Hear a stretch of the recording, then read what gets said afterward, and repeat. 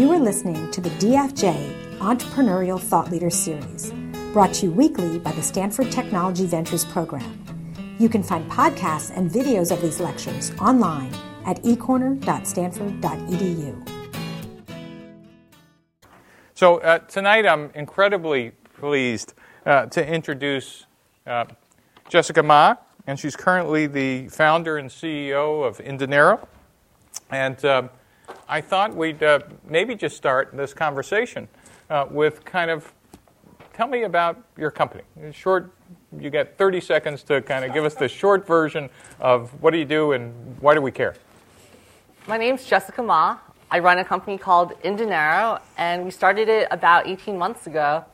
I went to UC Berkeley and studied computer science. And while I was there, my best friend Annie and I were working on a past business, and we thought it's really difficult to manage our business finances. We never knew how much money we were making, what our margins were, how much we were spending, and I thought there has to be a better way than to use a complex accounting software like QuickBooks. So we started InDinero out of our dorm room, and we were Y Combinator funded. And then we raised a little money after that, and we're still going strong. Great. So let's go back to your days in college, right? Did you know you wanted to be an entrepreneur? I was pretty sure I wanted to be an entrepreneur. And why was that? I started just building companies in college, like very small, just for fun, businesses, and I thought it'd be really cool to do this after college. Like, I wouldn't have to work for anyone. Little did I know how wrong that was. So you already had the bug. Did you have the bug before college? I had the bug in elementary school. Did you have the lemonade stand? I actually traced drawings, so they looked really professional, and I'd sell them for 10, 20, 50 bucks. And so are there originals we could get now that on eBay? Oh, God. So wait, you sold trace drawings for how much? 10, 20, $50. In elementary school? In elementary school, I would take my portfolio of trace drawings and bring them to the playground and try to sell them to my classmates. Should we ask where they were getting the money from? Or Their no? parents. And so any other businesses when you were young? In middle school, I helped design and program websites for other people, and just small stuff like that. And were your parents encouraging, or were they confused? They were very encouraging. Yeah. My mom still runs her own business, and my dad's an engineer. So I got the engineer and the entrepreneur side of my family. Right. So by the time you got to college, you were kind of an experienced entrepreneur. Not quite. I thought I was. Mm-hmm. That's the problem. Yeah. And so when you started this idea in college, did you know you wanted it to be a company, or did you know it was just a good idea that you were solving a problem for yourself and your friends? I thought it was a great problem to solve. And I didn't know if InDinero would turn into a real business, but at the worst case, it'd be a fun project to build. We'd use it to help manage our own money for the future.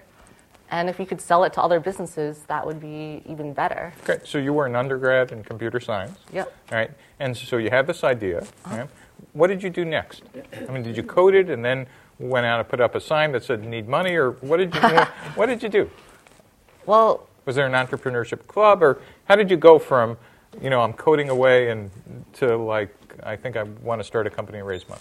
We actually started building it to learn how to program in Ruby on Rails. Okay. Like we'd studied computer science through our classes, but we didn't know how to do web development that well, and we didn't know how to make something that we could sell to other people. So we thought, let's just build it. Let's program it for fun. So are you saying you didn't learn anything practical in the school up north? Is that? Well, we learned like computer science fundamentals, but we didn't really know how to build a product and sell it to people and iterate on it quickly. And so then what did you do? You built it and? Yeah, we built it. We started signing people up. And one thing we did early on, which I still think was really smart to do, was set up the sign-up page such that it would take in a credit card number, and we would say we're charging $20 or $30, and see if people would enter in their credit card number. And we did this without even showing screenshots, without having a fully built product. And we just wanted to see if people would put in their credit card number, and we never charged them, but people put in their number, and that's when we thought, wow, we could build a real business out of this. Oh, and how many people signed up that gave you confidence? 5 or 50 or 5? Over 100. Really? Yeah. Wow. Okay, everybody. Now you know the first secret. Set up that webpage. All right. And then what did you do? After that, we decided instead of getting internships that summer, why don't we build this full-time for the entire summer? So we started looking for money to fund our living situation. And had you graduated? Not yet. Okay. So this was actually the end of my junior year at Berkeley. And we found out about this cool VC program. Lightspeed Venture Partners offers a grant to students studying engineering up to $36,000. And we applied for it with our idea of InDinero, and we got the money, and we decided to go forward with that. And so what did you have to do for this internship program? It was pretty simple. We just had to fill out a few-page application saying what InDinero is and why we're passionate about it and why we're qualified to actually build it. And we just waited, and we got the money, and the money paid for our rent. It paid for our server costs, and that was really great. And so that was your summer. You were starting to code the product even more. Yeah. Under this internship. Mm-hmm. What happened next? After that, we thought, why don't we drop out of college and do this full time? We're going to edit this part out for the university crowd. Well, I didn't drop out. Say that again? I told my parents I was going to drop out. They were petrified. And ultimately, I got connected with a family friend who was one of the early people at Rackspace. And he told me that he, too, was considering dropping out when he was starting his company. But he was convinced by another family friend not to do that. And the reason being is, even if InDinero is a great idea, which it isn't that great, it's going to be there for many years, and there's nothing more invaluable than to finish college. Can you say that last part again? I mean, I'm not just saying that because I'm here. I truly believe that. I really believe that, and I thought I could just learn a lot in that last year of college, have a lot of fun, and when I finished, I would come back and proceed with my company. So you had the summer internship from Lightspeed. You went back to Berkeley for your senior year. I went back for college. And then what? And virtually no work got done that last year. We were just really focused on school, having fun, having that genuine college experience. Okay. And then we thought, why don't we actually do this full-time for a job? And so we applied to Y Combinator, we applied to Techstars. And just for everybody else, Y Combinator, Techstars is what? Y Combinator and Techstars are early-stage accelerator programs. They give you a little money to work on your company, and they give you a lot of connections and help in just building a startup. And so you applied. What happened? We put in our applications, and it was pretty straightforward. We got in, and... Was there an interview? There was an interview. What was it like? It was really laid back and straightforward. Like, we were really nervous about it, and we put together this list of at least 60 questions on what they might ask us. They asked us none of them. And what did you think they were going to ask? I thought they'd ask, like, so why this market? Like, what's your total addressable, like, revenue per year? And, like, all these other questions that I thought real investors would ask. But they just cared about whether or not we spent the time to build a product, whether or not we were passionate about it, and whether or not we were able to get people to put in their credit card number for it. And I think that's what they were most impressed by. And how did they know you were passionate? What did you say? Well, we told them the real story, that we built the business because we had a problem ourselves, and we just wanted to solve that. And like, no person in their right mind goes into the accounting business and says, I'm going to build accounting software. Like, that's just insane. So people like that. Right. And so what was Y Combinator like? What did you guys do? Y Combinator was a lot of fun. I actually really miss it. Like, the day of our graduation, we just took our moving truck and moved down to Mountain View. And every Tuesday night, there was a dinner. So we'd meet a lot of other entrepreneurs. And it was just like going through college all over again, but over the course of a summer. So what did you do in between the Tuesday night dinners? We would just program a lot. We'd program, we'd talk to customers. I would actually leave my living room office to do usability testing with customers. So every Friday, I just line up a bunch of customers back to back and tell them to sign up for InDinero if they hadn't already, and just watch them use the product. And that was the smartest thing we did. Great. So we'll get back to who the customers were, but more about Y Combinator. How long was the program? It was for 3 months. Great. And then you graduated. Yeah, we graduated. And they have a demo day at the end, which means they bring together a lot of investors, and you try to pitch them and you try to raise money. That's assuming that you actually want to raise any money. And that helped us a lot. That helped us find our $1 million in funding afterwards. So, whoa, you got $1 million in funding? It doesn't last that long. Well, wait a minute. No, you didn't answer for it. You got $1 million in funding? From that Y Combinator demo day? Yeah. Okay, now let's get interesting. So tell me about, from college to Y Combinator, what was your idea of, just up to the Y Combinator demo day, what was your idea of the product and customers? What were those two ideas from your dorm room to the end of demo day? Did it change, or was it the same, or what did you learn? Yeah, there was a lot of back and forth, actually. From the day we decided we wanted to solve this problem, we talked to a lot of business owners and asked them what were they using and what did they need solved. And we thought we were going to build a real accounting program. Like, we thought we had to learn how to take the CPA exam and just clone QuickBooks and make it easier. But it ended up that no business owner really wanted that. And most business owners weren't using the incumbent in the space. Who was? Who is Intuit's QuickBooks product. So you thought you were building QuickBooks on the web? Yeah, that's what we thought. But if very few business owners actually use QuickBooks, then how could we do that? So what were they putting their credit card number in for? Well, they wanted a product that would displace their Excel spreadsheet, actually.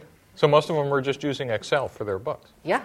Interesting. And so that was your day up to demo day in thinking that that's what you were doing? Yeah. We thought we're building an accounting product, and boy, were we wrong. All right. We'll get to the fun part in a second, but this is a great story. So wait a minute. How old were you when you got $1 million? I was 20. Great. I would have been in Brazil with $1 million. So, but you instead thought the best use was to work 24/7 for that $1 million. Yeah. So tell us what happened when you were 20 and you got $1 million. What did you do next? We sat on it for about a month. We thought, we have $1 million. Let's not do anything stupid to spend it all away. And of course, we've since spent it all away. And we started hiring people. So how did you know what to do? Well, when we set out to raise the money, we thought we have to hire people with this money, and we got to find a way to grow faster. And did you raise the money from one investor or a bunch, or how did it work? We raised it from a bunch of people, and just like all the other decisions we made, we consulted a bunch of people. We got very conflicting advice, and some people said you have to just raise money from 1 or 2 VCs and call it the day. And then others said raise money from a lot of angel investors. You'll get more breadth and advice and expertise, and we chose the latter approach. Okay, so first question. You chose one.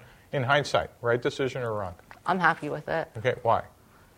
Because we did get a wide breadth and expertise, and some angel investors who I thought would be super valuable ended up not being valuable, but others who I wouldn't have let in had I raised a smaller VC round ended up being the most helpful people for the business. Cool. Okay. So you got the $1 million. You got some helpful investors. You start hiring people. What were those people supposed to be doing?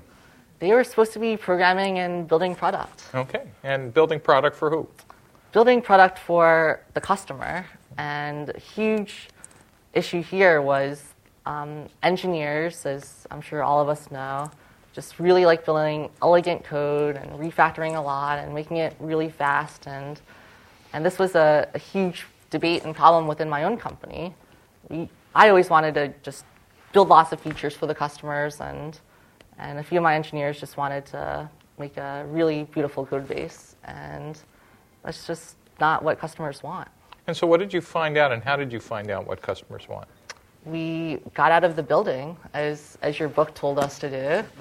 And if I was smart, I'd have book here, 4 Steps to the Epiphany, available on Amazon.com. It's a great book. But I won't say that. No. It was one it was one of the only books I read that first summer when we started the company. I read through Eric Ries's blog. He's another great entrepreneur. And Lean Startup by Eric Ries, worth buying. And I read through 4 Steps to the Epiphany, and that was actually our biggest concern, because my co-founder and I, we had this great CS background, but we didn't really know how to build useful products that made money.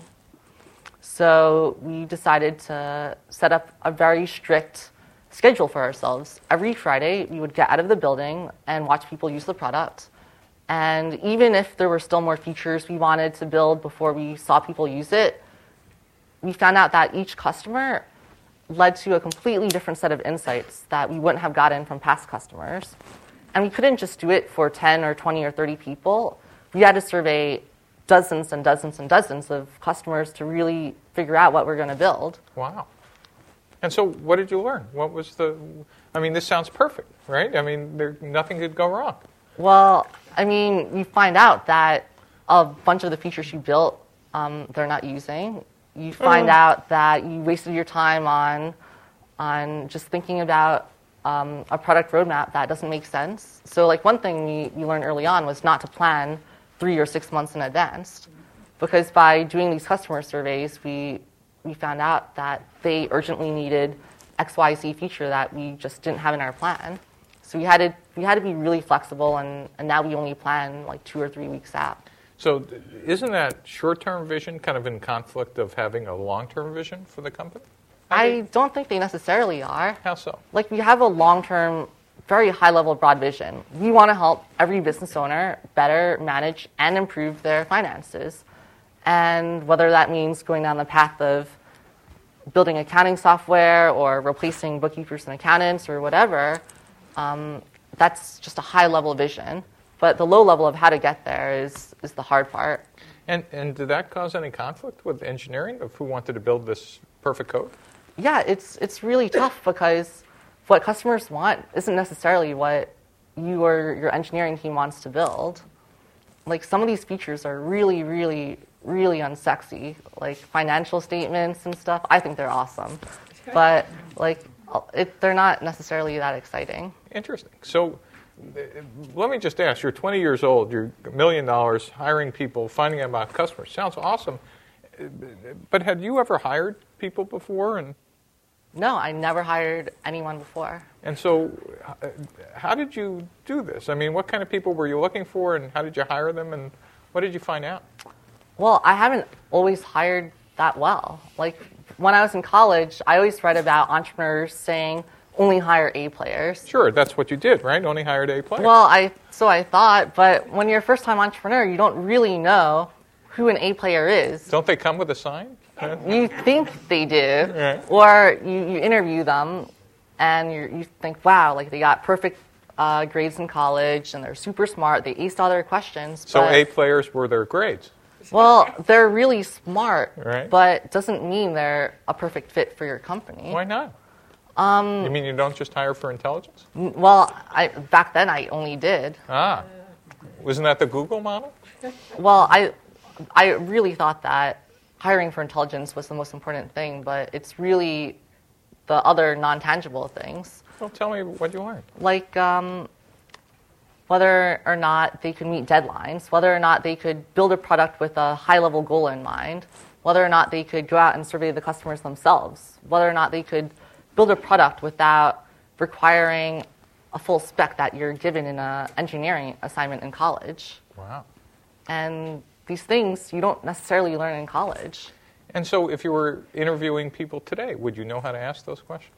I wouldn't necessarily ask questions to figure that out. How would you figure it out? A lot of these things you just have to try. You have to bring them in for a few days and just watch them in the battlefield. So did you make any hiring mistakes? I made quite a few. And how do you fix your mistakes? You recognize them, you accept them, and you try to part ways with the person who was a mistake. So you never hired people, so that meant you had never fired people either. Right. And how was that?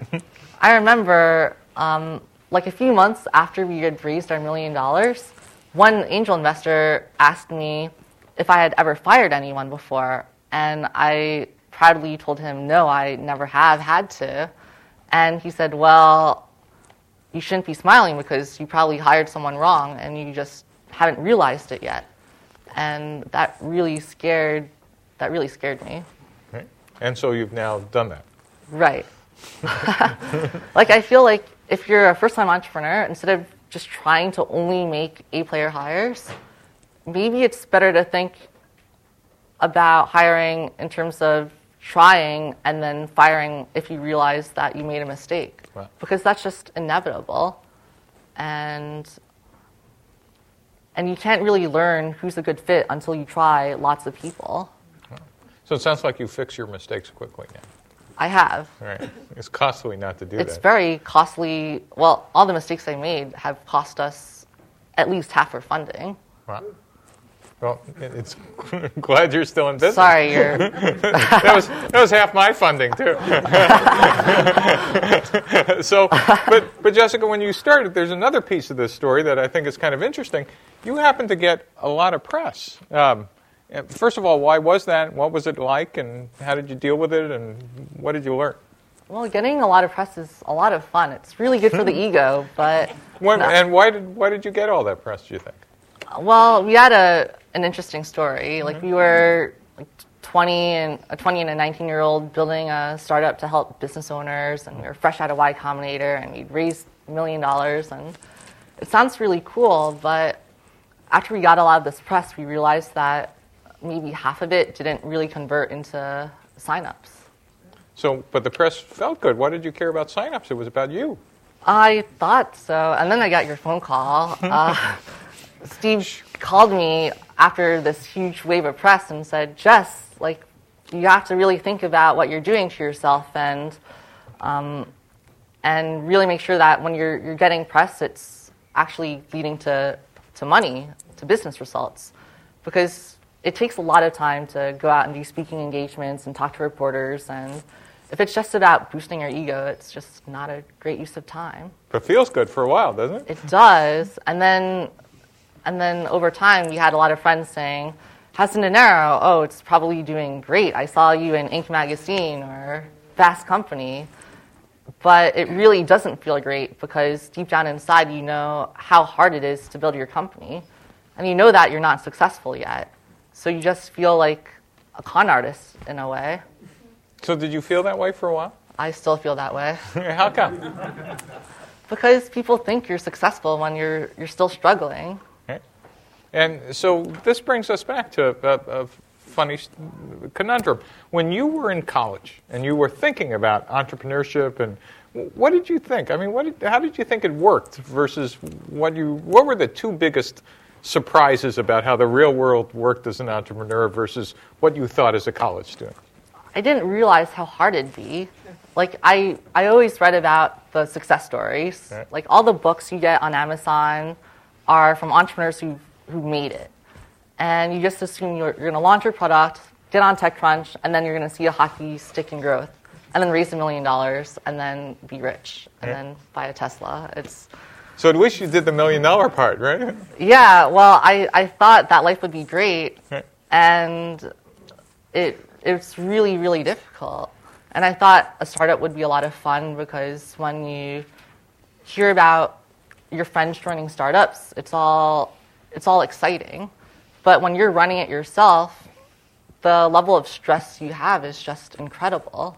So tell us about the stress. A 20-year-old being stressed. I'm really interested. It feels worse than college.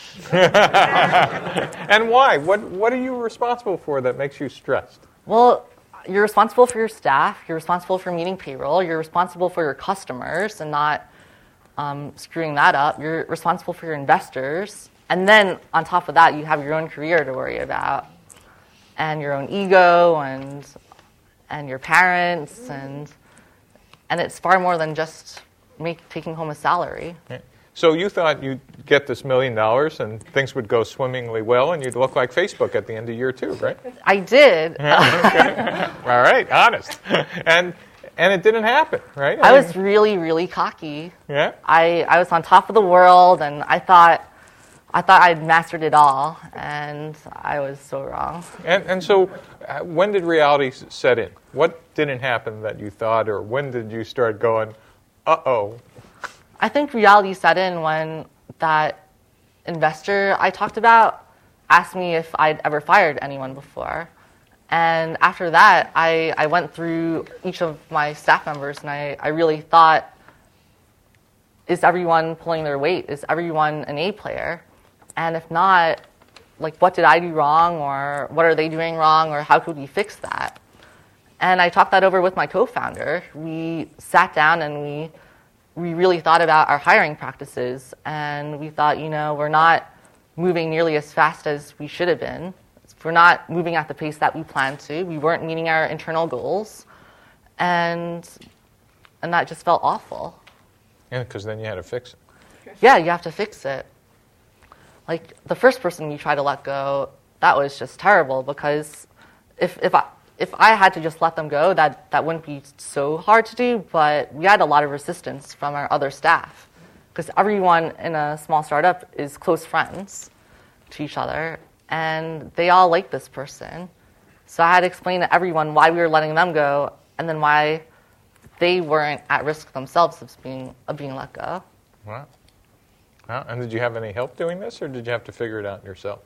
Well, you could get advice from investors, but ultimately you have to do it yourself. Right. And you have to learn the mistakes yourself. And so the first level of reality was figuring out that you needed to change staff. And then what else? How about revenue and customers and product? What happened when reality met the road there? Well, so with the hiring and firing, that was just skimming the surface. And then it got way worse after that. Oh, wow. And why are you up here? Tell us the story. I think it's great. Yeah, well, after that happened, we started, we had set goals for ourselves for how many users we'd have, for how much revenue we'd be making. And the numbers seem impressive, but a lot of them are just vanity metrics. Like, they sound really good to TechCrunch and to Inc. magazine, but they don't translate into business success. What's an example of a vanity metric? So, for example, InDinero could say it's tracking tens of millions of transactions and billions of dollars of business assets, which is all true. Mm-hmm. But how many of these users are active and paying money, and how much money are they paying, and how loyal are they, and are we solving real problems for them? And that's where we really had to. And you were tracking those real numbers as well. Well, I tracked the real numbers too, and like, they were not as great as I wanted them to be. Right. And so, was that something you knew how to fix, or was it just kind of like you were stuck for a while? Well, I think we were so unhappy during that time period, because we kind of assumed that we'd be successful. Mm-hmm. Like, we had raised expectations so high for ourselves that when reality came to us, we had no choice but to feel bad about it. Right. So how long did you guys feel bad? Well, my co-founder and I went through this 6-month bout of depression. We were just really angry at the world, and we were just really upset. And what happened? And, like, we made personnel changes. We cut a lot of our costs. Like, we had a really nice office. We got rid of that. Remember that? I do remember that conversation. We paid. Wait a minute, just for everybody else, what did you learn about fancy offices? Well, I actually read your essay about it before I got that fancy office. And you still did it. And I still did it. But what did you learn? Well, I learned that you just feel really scrappy, and it's a lot more exciting to feel poor and to feel like the underdog, and to set expectations low for yourself. Because when we had that nice office, it wasn't just ourselves who felt content, but guests would come in and think, wow, InDinero must be doing well. You have a nice office, you got a hot tub, it's really cool. But it made you feel kind of too content too, didn't it? Well, I actually felt cool about it for about a month, and then I started feeling like a con artist after that. I felt like I was wasting my investors' money, and check. I feel really bad about that. Good. So what would your advice be on offices, by the way? I really think this is an interesting point. I would keep my office in an apartment for as long as possible. So today, our office is an apartment down the hall from my apartment. Cool. And it feels amazing. Because? Because it's cheaper, it's everyone's in a small room together, so you really feel like you're in it together. And you have a kitchen, shower, it's convenient. You're just more productive. No hot tub, though, huh? No hot tub. Great. And so what did you start learning about customers and product? How does it compare to your original idea of what you were building and for who?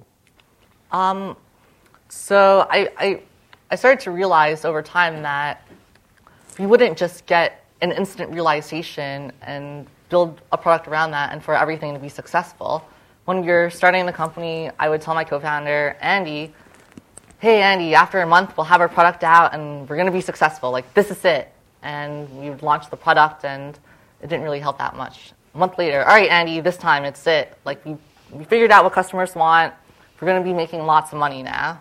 And we did that like many, many times, and that never came. And then my co-founder, Andy, would say, Jess, I don't think it's just going to happen like that. And it's just going to be iterative and long and slow. And we'll learn new things along the way, but we're not just going to have this overnight realization of what customers want. And you think that's how it's played out now, that you kind of learned over time? Well, it took us a long time to figure that out. Right. Interesting. In fact, you mentioned something that I want to go back to, which is launch. Oh. And did you do a launch early on? Yeah, we launched really early. Like, we wanted to be the first company out of our Y Combinator batch to launch on TechCrunch because we feel good about ourselves. And we did, and it felt great, but the product was just not there yet. Like, people would sign up and they'd complain about bugs and problems and they'd fall off. And I wish we had waited longer. Say that last part again. I wish we'd waited longer to launch. Why? And we didn't have to publicly launch to get user feedback. I thought that's what you're supposed to do. We could have just talked to our friends and early customers and had them use the product and just ace that for a longer period of time. But you wouldn't have been part of the cool club. You wouldn't have been, but I'd rather not lose your money than be cool. That's an interesting lesson, isn't it? And could anybody have convinced you with that early on? Honestly. Possibly, but I felt like there was just a lot of peer pressure to do otherwise. I think so. Like, when you're surrounded by a bunch of other companies who are rushing to launch and your investors really want you to launch, you're just going to do it. Cool. Interesting. So you just have to figure out, like, what you want to do, and even if your investors tell you to do otherwise, you have to decide what's right for you. Well, this is interesting, and we're going to come back to this. You mentioned a couple times your co-founder. So first of all, Yeah. How important is it, do you think, to have a co-founder? Because you've done this yourself? No, not at all. I think it's super important to have a co-founder, and I'm so thankful I have one. And why? What do you think you get from a co-founder? Is it just another pair of hands or eyes or something else, or what is it? It's a real-time sanity check. So on all the decisions I make, my co-founder would often give a differing opinion. Like, I'd say, oh, this guy's like so cool. He graduated from a top CS school. We should totally hire him. And my co-founder would say, no, you don't want to hire him. Here's why. Or I would just say a bunch of things and he would just refute that. And I'd say, wow, thank God I have you. And had you worked together before? We had throughout college together. So you had a working relationship before you did the company, and you knew each other. Yeah. And how do you break ties? How do you divide up? No, how do you break ties? So he says one thing, you say another. How do you decide? Well, at first, it was who was more charismatic, and that was usually me. I would just come up with a bunch of reasons and tell Andy why he's wrong. But over time, I tended to be more wrong than he is. So sounds like a marriage to me. Jeez. Well, now we default to his decision. And you still like each other? Oh yeah, we actually gotten closer because of it. Interesting. And could you imagine having more co-founders, or is 2 the right number for you? What do you feel like? 2 or 3 might be right. 4 feels like it'd be a lot, but it really depends on the people you're working with. And with my co-founder Andy, we're best friends. We live with each other, and it just feels right. Cool.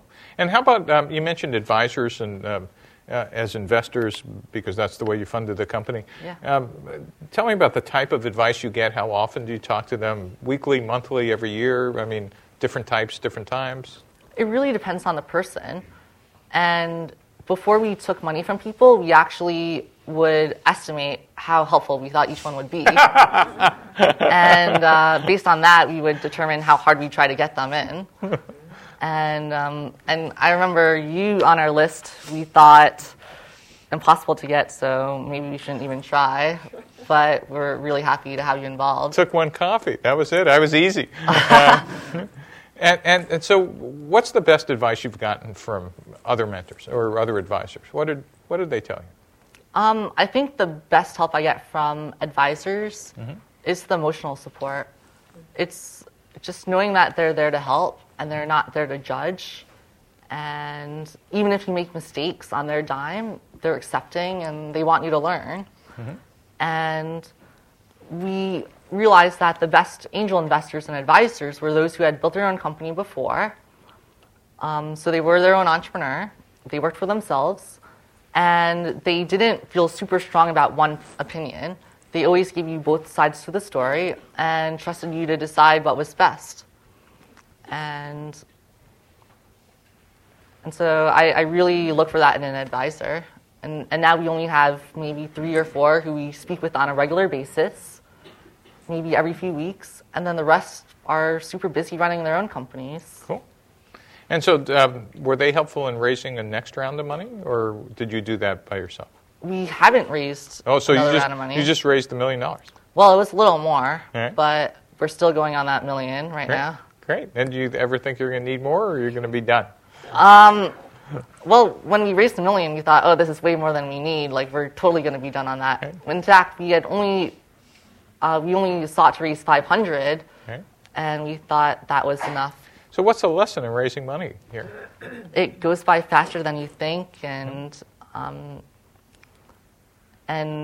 it's always safer to raise more than to raise less. So if you could have raised, in fact, you probably could have raised more. Should you have taken it? Absolutely. Yeah. I was offered like over $1 million more on incredible terms. And I should have taken every penny.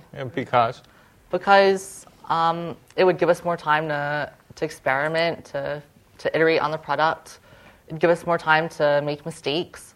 Like, of the $1 million we raised, we had a plan and we thought we would meet each of the items in this plan, but we didn't account for the fact that half that money would basically be spent on founder tuition, on just mistakes we made and other problems. So you think you just kind of underestimated the amount of mistakes and naivete that you would burn cash for? Yeah, I completely underestimated that. And you realize it's not just you?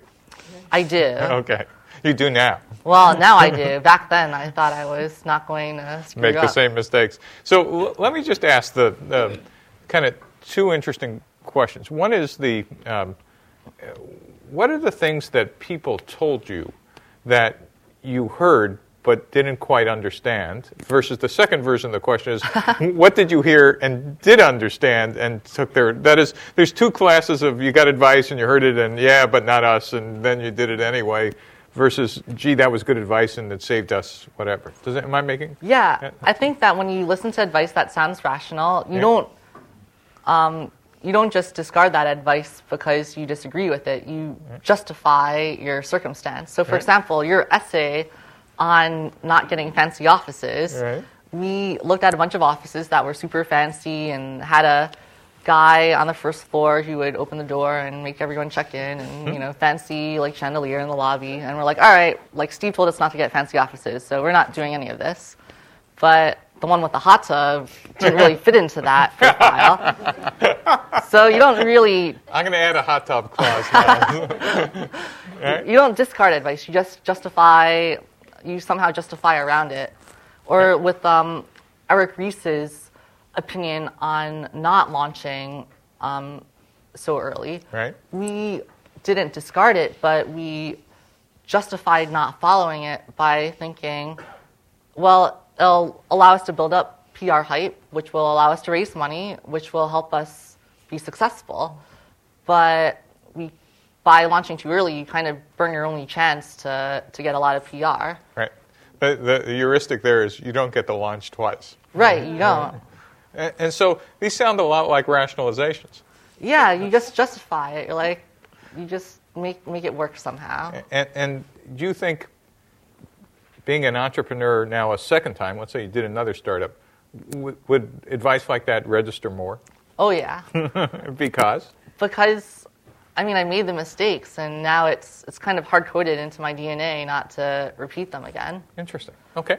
And what are some examples of advice you did take that you think were useful? And I think not settling on $500,000. Like, that was just so easy to come by back when we raised. And we had one very great angel investor, Kevin Hartz from Eventbrite. He said, take more money, like this bubble is going down or whatever.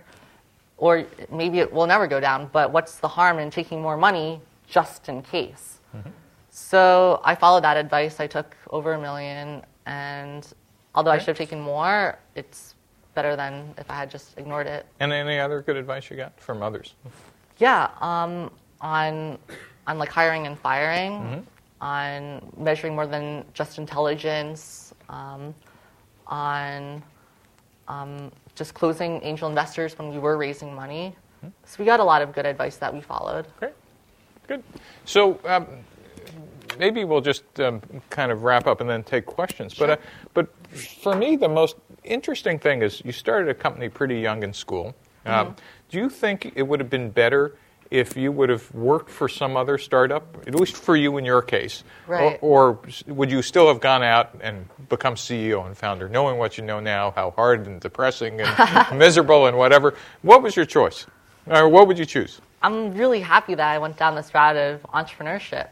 Because if I'd went out to get a job, I'd probably become a better engineer, but I wouldn't have learned about negotiating and hiring problems and dealing with the company budget and figuring out this investor, how to deal with investors, and I wouldn't really appreciate how hard it was to start a company. So I might procrastinate starting a company if I had gotten a job. I'd say, oh, I could start a company in a few years and it'll do well and life will be great. And it's easy to say that when you're not running a company. But when you are running a company, you intimately understand how hard it is. And actually, when I was going through that 6-month bout of depression with my co-founder, I remember asking him, like, should we have just gotten real jobs? Should we have just returned all of our investor money and gone to work at Google or something? And that was when we really realized that we had to make the startup just fun for us to work in. What if InDinero never makes a profit? What if I could only make payroll and maybe make my investors a little money or none at all and just have fun with it? And now my focus is on enjoying myself, on learning, and I'm a lot happier now that I feel that way. So you would do it again? Absolutely. All right. So with that, thanks, Steve. So let's open it up for questions for anybody. And you want to pick? Sure. Why don't you pick? Hey, Jessica, during our research looking at your background, you hit on a really important area, which is looking at a room full of budding entrepreneurs. What advice can you give them from getting to the idea phase and crossing that chasm into a product phase? And you learned a lot of lessons. The product got out too early. Is it doing an executive summary, Photoshop, starting to code right away? I mean, what tips can you give from a cool idea to actually crossing that chasm? So the question was, the short version is, what tips can you get or give from going from the idea into the execution? In middle school, I'd come up with a bunch of ideas for businesses, but I never actually went through with any of them. And I'd put together a business plan or executive summary, and I'd put a lot of time into just planning out this operation, but none of them came through. So in college, when I was starting InDinero, I thought, why not take a completely different approach? Why not start with what's the most fun thing to do that would get this in the hands of a potential customer. So instead of coding, we actually started with Photoshop. We put together mock-ups, and we brought them to potential customers, and we asked if they thought this would help them in any way. And I felt that by going that route instead of doing the business plan or executive summary route, we'd just get closer to figuring out what people actually wanted. Because, I mean, a business plan, like if I had to look at our first executive summary and compare that to what we have now, it's completely different. So you can't really proceed based on just a plan. So no business plan survives first contact with customers? No, never. Good. Did that answer your question? Great. Pick another one. You talked about your corporate culture. When you first started out, did you intentionally try to build any aspects of corporate culture other than the hot tub culture you mentioned? So the question was about corporate culture. Did you intentionally, when you started out, try to build a corporate culture, or did it just happen? We didn't intentionally think about culture, and that's probably a mistake. Like, you probably have to think a lot more about culture when you're starting off. But we built our company around friends. So we all knew each other, and we all had this common culture of feeling like we're in college and we're building this for fun. And so it's pretty organic. And so would you have, given what you knew now about hiring and firing, would you have built the friends college culture, or would you have built a different culture? I liked the friends and collegial culture, but... Oh, the butt's important. What's the butt? But I had a few experiences where I would hire a friend who was really smart, but just not a great fit for the company, and that would just really destroy our relationship. So I'm a lot more careful about that. And so what's the culture today? How would you characterize, if I had to give it a label or you give it a label, what would you say your InDinero culture is now? The culture right now is kind of like a clubhouse. Like, you know how in the basement of your parents' house you set up a little tent and you do stuff in there? That's what InDinero's like. Cool. But with better employees. Yeah. Good. Hey, Jessica, you've spoken a lot about the benefits that you got from angel investors. Can you talk about some of the negatives when you had to give up with angel investors? All right, so the question was, you spoke about the benefits of angel investors, but what are some of the negatives, and what do you give up from having angels instead of venture capitalists? Well, I'd actually prefer to compare raising money from angel investors against just bootstrapping it yourself. Okay. VCs, it's obvious you lose a lot of control and a lot of equity. Angel investors, you lose equity but not so much control. Some people say it's really difficult to manage investors. I think it's just not something you should worry about. Like, most of our angel investors, they're just so busy running their own company that they don't have time to worry about how well or poor we're doing. But comparing it to bootstrapping, I would feel a lot more comfortable if we were bootstrapped, and instead we had like great advisors, because there is a lot of pressure to grow the company, to make sure it's not just a lifestyle business that you're happy with, but one that will make a lot of money. And I haven't completely figured that out yet. Yeah. But based on the company we were trying to build, I don't know how we just bootstrap it in an easy way. And did you get offered venture money? We were offered a little venture money, but we thought it'd just be smarter to take angel money. And why? What was your thinking? Is it still the same? We were scared about signaling risk. If we went out to raise a VC round, but we had a venture capitalist invested in the company who didn't want to invest in the future, it would just make the company look bad. And no one would They didn't want to do a venture round. They wanted to do part of the angel round. Well, we weren't raising a VC round. Like, we were very adamant about just taking angel money. And why was that? Why didn't you want VCs? Because we didn't want to raise expectations for ourselves. We wanted to have the time and luxury of just figuring out who our customer was. And if we have a VC involved, we'd be forced to spend our money on not necessarily the right problems. And I remember we talked about that when we first met. Back in the summer, we worked on the company for the first time, I went to Steve asking about raising money. We had actually tried to raise money, and we couldn't raise money, and that was the big reason why we went back to school also. And what you said was that by raising money too early, you're likely to waste it on the wrong things. And I didn't really realize that until after we had wasted money on the wrong things. Great. Next question. So you talked about some hiring mistakes that were made. Were these like full-time equity players, or were these contractors? What kind of hiring? What's the nature of these hiring mistakes? So the question is, you talked about hiring mistakes. What was the nature? Were they full-time employees with equity, or were they just contractors, or both, or? All over the board. Contractors, interns, full-time employees with equity, and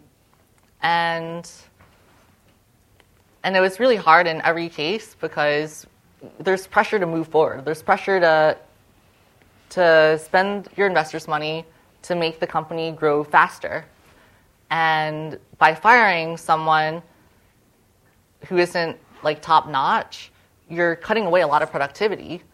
And you want to move fast, but if you get rid of them, then, oh, well, we're going to have to do a lot more work that we didn't want to do. But that always ended up being the wrong mentality. And so it's just better to fire as soon as we realized it wasn't a perfect fit.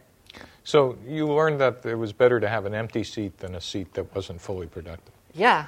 I mean, I don't need to have my weekends. Like, I'd rather have my sanity and just work more to make up for it than have only a half contributor. And were you still able to hire after people knew you were actually capable of firing them? Yeah, of course. Yeah. And eventually, how did the rest of your organization deal with the fact that you were not going to accept half productivity? People really think about what they're contributing, and everyone bounces back. Mm-hmm. Like, even after a good friend leaves the company, you bounce back, and I feel like you're almost stronger because there are fewer of you, and because you know that you are the right team. Okay. Good. Next question. Was it difficult to make your customers talk about the quality of the product? So the question was it difficult to have your customers talk about the product and the quality of the product? It's really easy to get people who love your product to talk about it. It's a lot harder to get the people who don't like it to talk to you about it, because they'll use the product and they'll stop using it and you'll never hear from them again. So we set up a little survey box on our dashboard that asks if they'd recommend InDinero to a friend. And it's simple. Yes, I would. No, I think it needs more work. And we measure that every single week. And that's allowed us to get in touch with the people who wouldn't recommend us and probably wouldn't come back. And so who did you learn the most from? We learn more from people who find the product promising but have a lot of problems with it. The people who don't find it useful at all just aren't the right customer at all. Interesting. And so how do you get a hold of the people who, that middle ground? How do you find them? Well, through the survey and through customer service. Mm-hmm. So we get hundreds of customer service emails every single week. And a lot of them say, oh, I found out about you guys through so-and-so magazine, and I couldn't set up my account for X, Y, and Z reasons. And we'd get in touch with them, and we'd learn a lot just from customer service. Right. So who talks to customers in your company? We have one full-time staff exclusively working on customer service. On customer service. But he's not just customer service. He's not just answering support emails. It's a constant learning role. Right. And how often do you talk to customers? Pretty frequently. Like, I'll talk to you at least a few a week. A few a week? Wow. Before, I would talk to like a lot more potential customers and get them to be customers. Mm-hmm. But it used to be called sales. Well, yeah, but for us, it was about usability testing and research. Right. But yeah, customer service isn't just about service; it's about learning. Great. Good. Next question. Back. Yeah. So you said that you speak with dozens, lots of customers. and every customer is going to want something from the product, so they're all going to have different priorities associated with features. What type of mechanism do you use, or what process do you go through to find out and prioritize what features are going to go in the next iteration of your product? Also, can you talk about an occurrence where a paying customer, a current customer, asked for a feature that you had to tell them they wouldn't receive, and how did that go?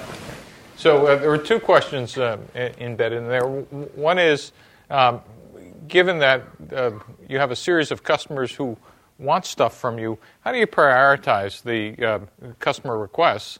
And two is, when you had a paying customer who asked for something, but it turned out you couldn't get to their feature, how did you deal with that? Was that? So to your first question, I'd say the main process is get out of the building and actually watch them in person use the product. So we didn't have any fancy software or process. It was just email them and say, hey, I want to figure out how you're using InDinero and how we could make it better. Can we meet up in person over coffee? And a lot of our customers are in San Francisco or in New York. And I live in New York, while my parents do, so I get the best of both. And that's always been the best way. The least successful learning we have is on the phone, actually. We can't watch them use the product. We can't watch them struggle. And that's just not as useful. Your second question was about paying customers who want a feature and we've had to turn them away. And we get that quite a bit. We have people who want us to build a feature that would make us too much like an accounting product all the time. And we just have to tell them, remind them that they signed up for InDinero because they wanted simplicity. And InDinero gives them that simplicity, and we can't just build everything for them. But we found out that a lot of our customers do ask for valid features. And it's not that we won't build them, but it's that it'll take us 3 to 6 months to get around to it. And that's the more difficult scenario. But we found that most of them are pretty patient. They're willing to wait for us to catch up because they believe in the company. So who's the product steering committee in InDinero? Well, it's all of us. Okay. Like, it's not really like we vote on features. It's just we talk about it over dinner once a week. Mm-hmm. We'll take the company out to eat at a restaurant, and we'll go over the problems that customers had. And then based on that, we'll just decide, all right, that sounds interesting. I'll work on that. And was there ever a time so far that you've heard, enough requests in a place you weren't planning to go, where all of a sudden it was clear that you needed to make a shift in this area, or has that not happened yet? Yeah, I'd say the biggest example of that is with building a mobile application. I never really felt strongly about going mobile because I felt that every web startup was just building an iOS or Android app because it was the cool thing to do. But a lot of our customers expect that and demand that. So that kind of brought us onto a different course. Cool. Let's take one last question. Is this the best question? The best question in the room. Okay. Have you noticed any similarities between your company culture, meaning your employees and the way they interact, and your customers? If they're, whether they value the same things or whether a lot of your employees just can't relate to your customers? So does the company culture relate to your customers? That is, can they understand your customers? Yeah, absolutely. And I actually meet a lot of entrepreneurs who say that their customers are completely different from who they are, and they're not very intelligent, or they ask for stupid features and they just don't get it. But I'm really proud to say that our customer base is really smart, really tech savvy, and they get it, and they're really fun to talk to. So that's a great sign, Jessica, because when you start hating your customers, you're out of business. So with that, I want to thank you very much for a wonderful time today, and thank you so much for having me. You have been listening to the Draper Fisher Jurvetson Entrepreneurial Thought Leader Series, brought to you weekly by the Stanford Technology Ventures Program. You can find additional podcasts and videos of these lectures online at ecorner.stanford.edu.